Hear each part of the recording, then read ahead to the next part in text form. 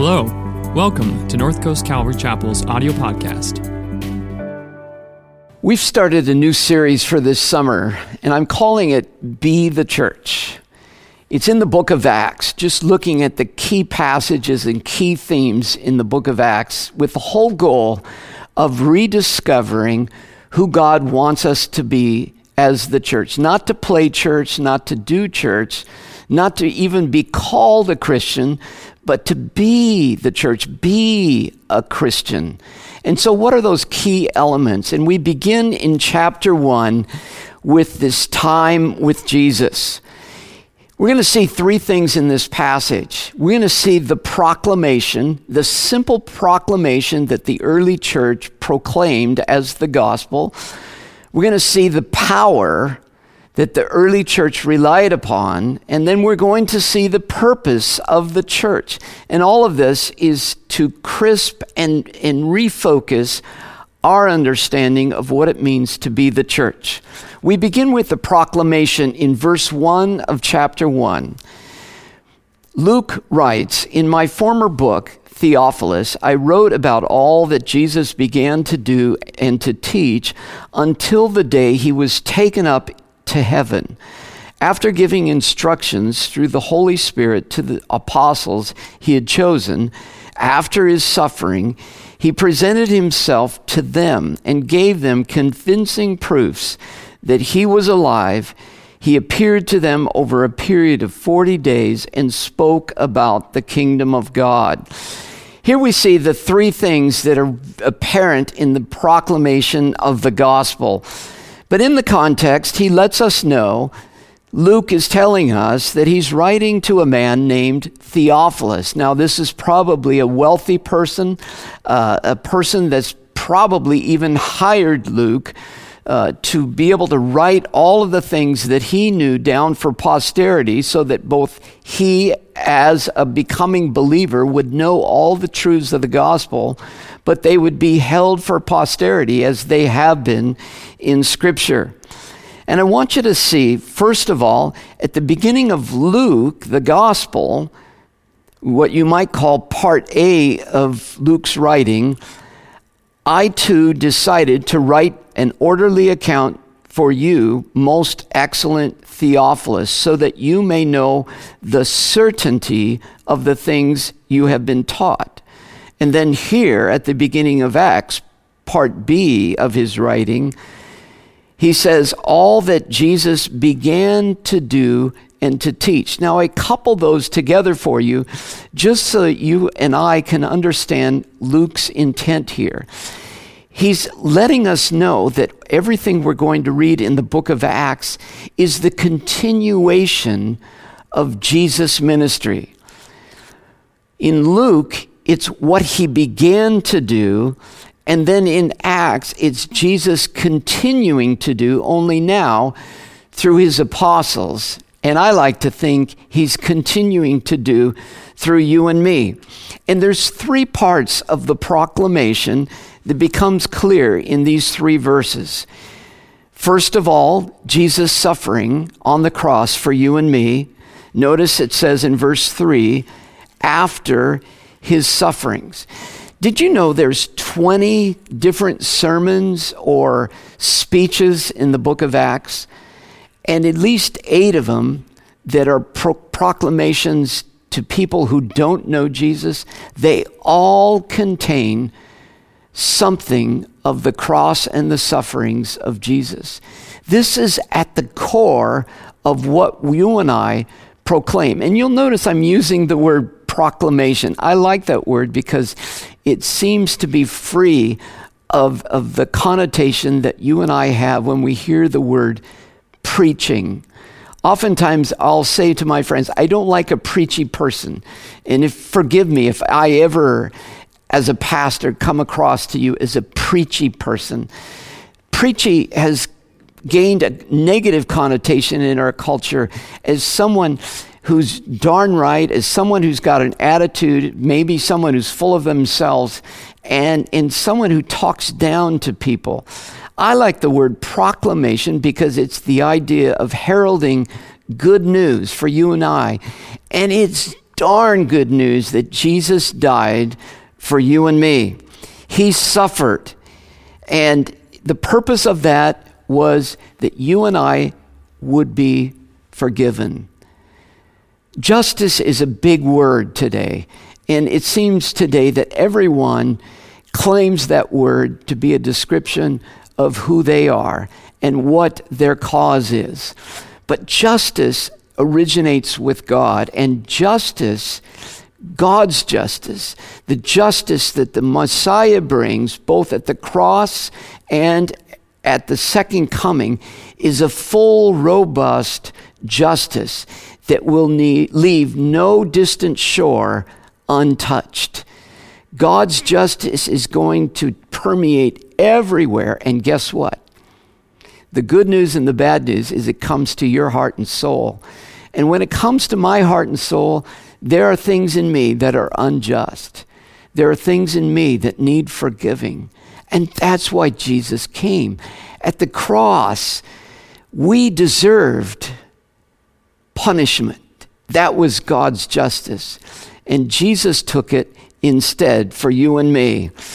God's low tide exposes all that's there of you and I, the good, the bad, and the ugly.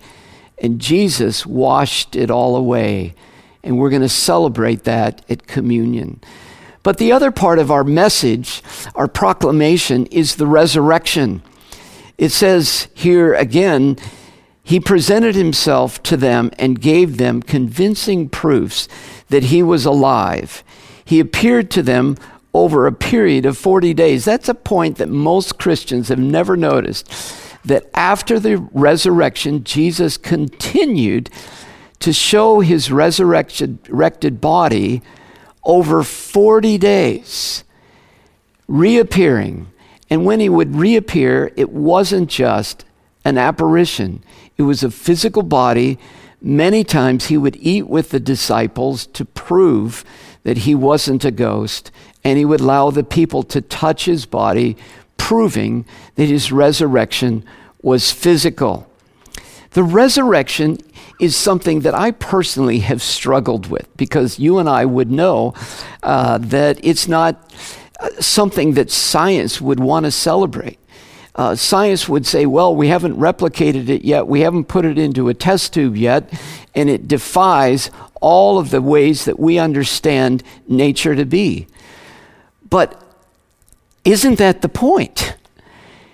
If it was possible to replicate it and do it over and over again, it wouldn't be a miracle. The resurrection is an absolute miracle. The reason I have struggled with it is I've tried in my early days to disbelieve the gospel. I've tried to say, what if my faith in Jesus can be shaken? It can be rocked. And what's always brought me back to the solidity of the truth of Jesus Christ is the resurrection.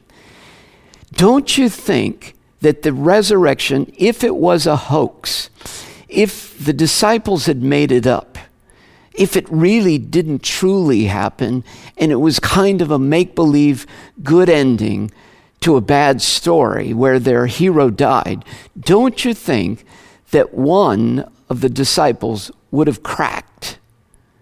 That is, under torture, under martyrdom, and they all died for their faith. Wouldn't one of them said, just kidding, we made it up, it seemed like a good way to keep the story going? But not one of them cracked. Why? Because it happened, and they knew absolutely it happened. And that's been the strength of the Christian message for 2,000 years throughout the world. The resurrection truly happened, meaning his forgiveness for you at the cross is true, and the resurrection and the strength of the resurrection is true. And then the third part of the proclamation is the kingdom of God. It tells us here that he appeared to them over 40 days and he spoke about the kingdom of God. I laugh about this concept because I've found that many of us in democracies, and particularly those of us from the history of rationalism, we celebrate democracy, but we celebrate individualism. And part of individualism is that I'm a self-made person and you can't tell me what to do, and I'm free and I am going to do what I want to do as an expression of me. And that's wonderful for America, but it doesn't work well for the kingdom of God, because when Jesus comes into your life and my life to be king, he comes in to be monarch, to be ruler, to now be the master of your life and the master of my life, to help us redecide what it means to be truly human, to help us with our moral decisions and how we treat people, and to give us the strength to live in the kingdom of God. Yeah, the kingdom of God is a messenger coming to the doorway of your city gates and saying, repent. The kingdom of God, the rulership of Jesus is standing at the door of your life. Will you open the door of your heart to him to be not only Savior and Lord? Here's the problem we have with modern lingo. You'll hear me or other evangelists say, would you like to accept Jesus into your heart? Now think of those words. You are giving Jesus permission. All right, Jesus, you've been a good boy. You have behaved yourself well. I am now going to let you come into my life. And as he comes into your life, what part of your home, what room are you going to put him in? It's a good question. So the language has to change a little bit from just accepting this guest into your life to surrendering to the Lord of your life. So those three parts are your proclamation and my proclamation to the world and what we have accepted. We believe that he died for our sins, that he rose again from the dead, and he wants to be the Lord of our lives. I want to move on quickly for you and I to see now the power that is in the early church. Verse 4 tells us, on one occasion, while he was eating with them, he gave them this command: don't leave Jerusalem, but wait for the gift the Father promised, which you have heard me speak about. For John baptized with water, but in a few days you will be baptized with the Holy Spirit. So we have the proclamation, and now he speaks of the power. You and I need power. We need power to proclaim the gospel. We need power to live the gospel. And Jesus promises us he's going to put your fingers in the socket and empower you and I with this new faith. But notice it happens, he speaks about it while he's eating with them. I find some irony here, that he's just kicking back with the disciples. He's resurrected. It's one of the days of the 40 days that he's appeared to the disciples.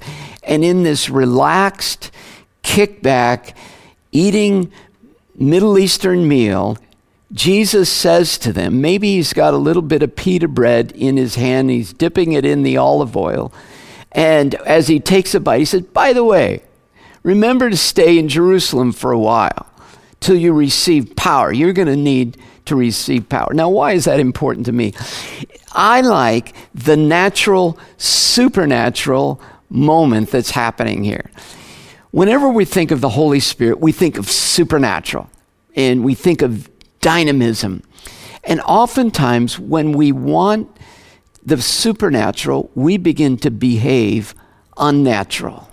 We begin to kind of become theatrical, and our voice changes, and we get dramatic because that's becoming more like the Holy Spirit. But notice Jesus doesn't do that.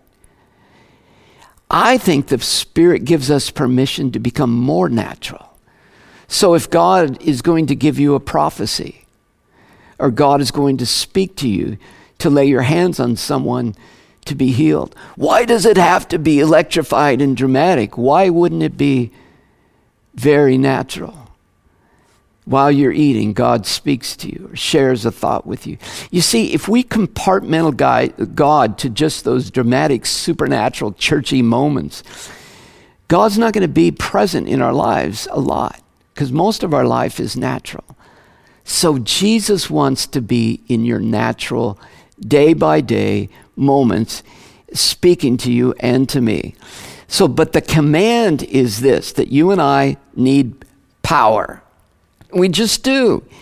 With all of our ingenuity, with all of our brilliance, with all of our resources, it's not enough. We need Jesus. And he promises us more of Jesus. That's what the Holy Spirit brings. He brings us the presence of Jesus. The text here calls the Holy Spirit the promise of the Father.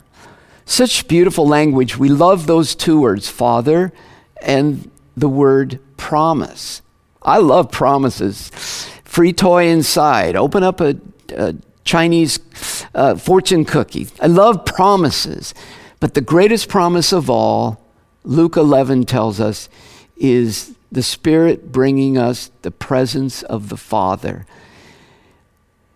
Paul unpacks this same idea by telling us the Spirit brings us the Abba sense, where the Spirit cries out inside of us, Abba. And Abba is that Aramaic word for daddy, that adoption sense that God, my Father, loves me. So it's not just drama and dynamism that the Spirit brings. It's actually interpersonal relationship and encounter with God.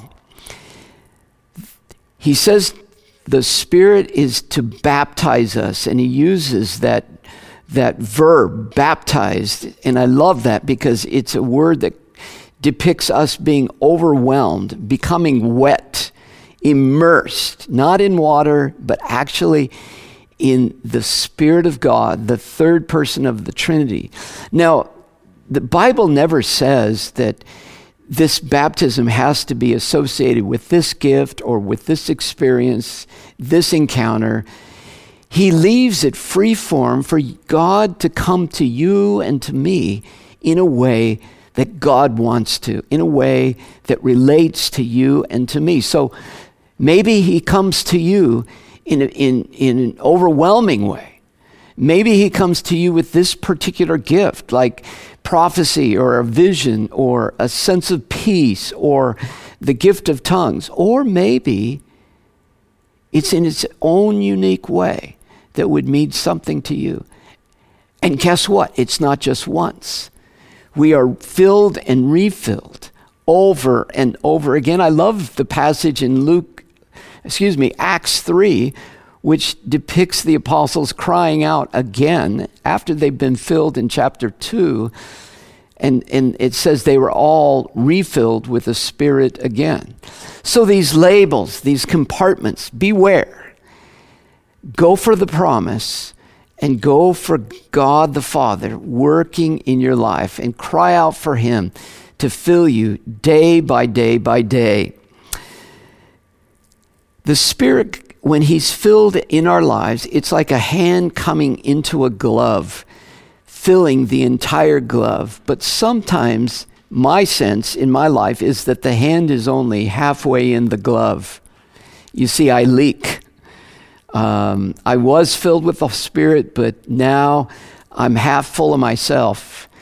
And nobody wants to be full of themselves. So we need daily refilling, asking God to have his promise in my life. The third thing that's in this passage, we have the proclamation, the power, and now the purpose. And this is key for us to be the church. Verse 6. You're still there, right? Hang with me. Then they gathered around him and asked him, Lord, are you at this time going to restore the kingdom of Israel? Doesn't this sound like the 20th and 21st century church? with all the books about the end times and all the predictions of how it's going to happen and when it's going to happen. Is it going to be now? Is it going to be during this COVID season? It's exactly what we want to know. When are you coming, Jesus? And Jesus answers their question in a way we need our question answered. It is not for you to know. Do you know what that means in the Greek? It is not for you to know. Now, what part of it is not for you to know do we not know? We all think that there's something that we are supposed to know that he said it is not for us to know. We have some wonderful truths from Revelation and from the Olivet Discourse in Matthew 24 and some snippets from the Apostle Paul in Thessalonians.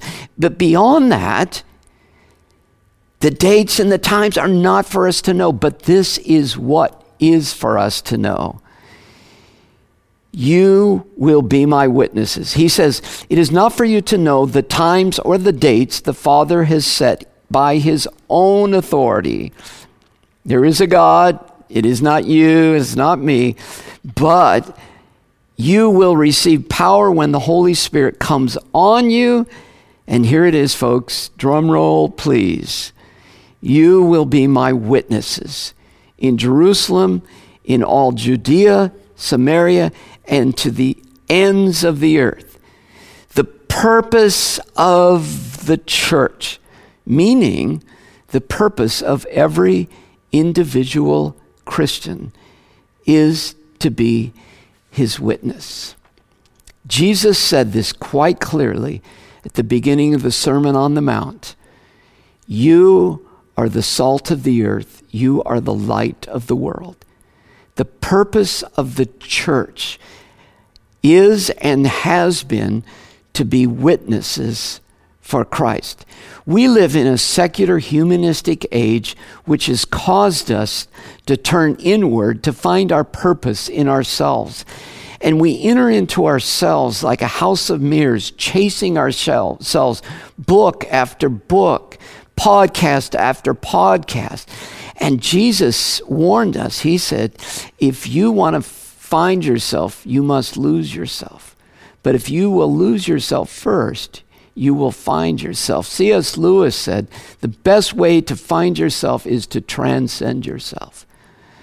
Find God, find his purpose for you, not your purpose without God. And God's purpose for you and me from the very beginning, Genesis 1:26, is to be the face of God. I can't find myself without God. It's impossible. And once I find God, I hear him say, now go be my face to creation, to this world. Be a witness. The word witness connotates the idea of testifying. It's a word that's used still to this day in a courtroom. It's to give evidence. It's to confirm. It's to demonstrate. So you and I are human witnesses. We're signposts that are pointing not to ourselves, but to someone else. It's to the validity of Jesus, who he is as a person and what he has done for you and me. And it's to go to the ends of the earth. Everyone needs to know about the suffering of Jesus. Everyone needs to know about the power of the Holy Spirit. Everyone needs to become a believer and a witness of Jesus. The church in my lifetime became a castle. The church became a monastery that hid itself from the world. And we found ourselves aimed and weaponized to aim at culture and to shoot at culture constantly and say what is wrong with culture and why we need to flee culture. And it's not that we don't need to be discerning, we do. But that is not the purpose of the church. The purpose of the church is to invade culture with the witness of Jesus Christ, to go out of the castle, to drop down the drawbridge and go out, not just for an evangelistic crusade, but day by day with my neighbors and my friends. So here's a question for you. Who are you praying every single day that they might discover the love of Jesus? Who are you purposely becoming a witness to? So there's the proclamation, there's the power, and the way we experience the power is not just hoping that I get some power. We experience it as we get out of the boat and walk on water. When I step out to say or to do something for Jesus, the power will meet us. And thirdly, that we would be experiencing the purpose, that we would be fulfilling our purpose as witnesses. John Wesley, living in the 1700s, he became an example for all of us. And Wesley, he was raised an Anglican, and he was ordained as a priest in the Anglican Church. But he had this anointing to proclaim the gospel, and he did something daring one day. He went outside the castle walls, the church, and he preached to coal miners who had to work every day in poverty. And Wesley realized they weren't getting the message, so he went to them. And he had all these people responding and discovering the love of Christ. And there was pushback against John Wesley. And one of them was George Whitefield, his friend. And he says, you can't do that. It's not right to go out of the church and to preach sermons out of the church. You need to do it in the church. And Wesley said, oh yeah, come and see. And he double dared George Whitefield to come with him to the coal mines. And George Whitefield, at the coal miners' lunch break, he preached the gospel, and he was hooked. He found out, oh my gosh, we've forgotten what needs to be happening outside the church, not just inside the church.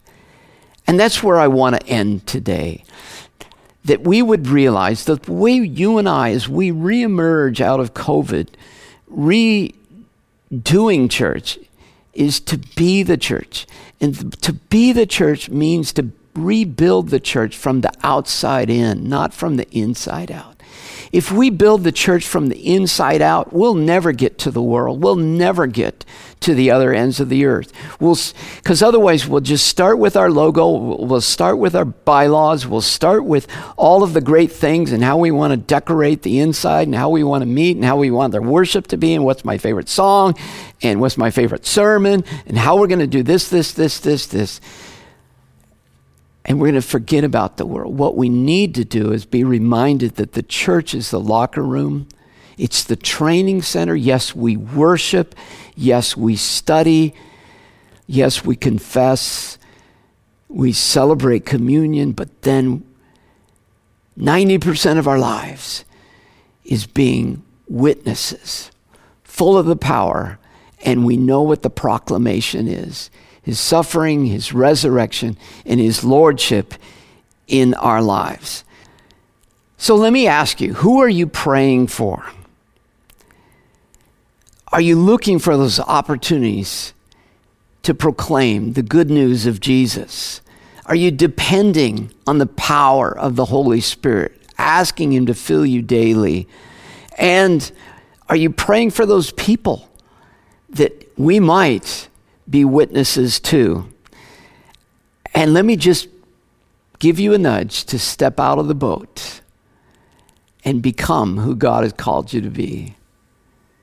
Let's pray. Lord, thank you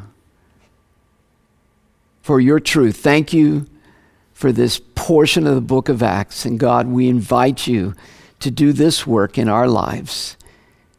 And now, Lord, as we prepare to take the Lord's Supper, would you, Holy Spirit, because you're here, wherever 2 or 3 are gathered, there you are in our midst, you are here, would you do a work in our lives, and would you empower us, and would you convince us of the forgiveness that is ours in Jesus Christ?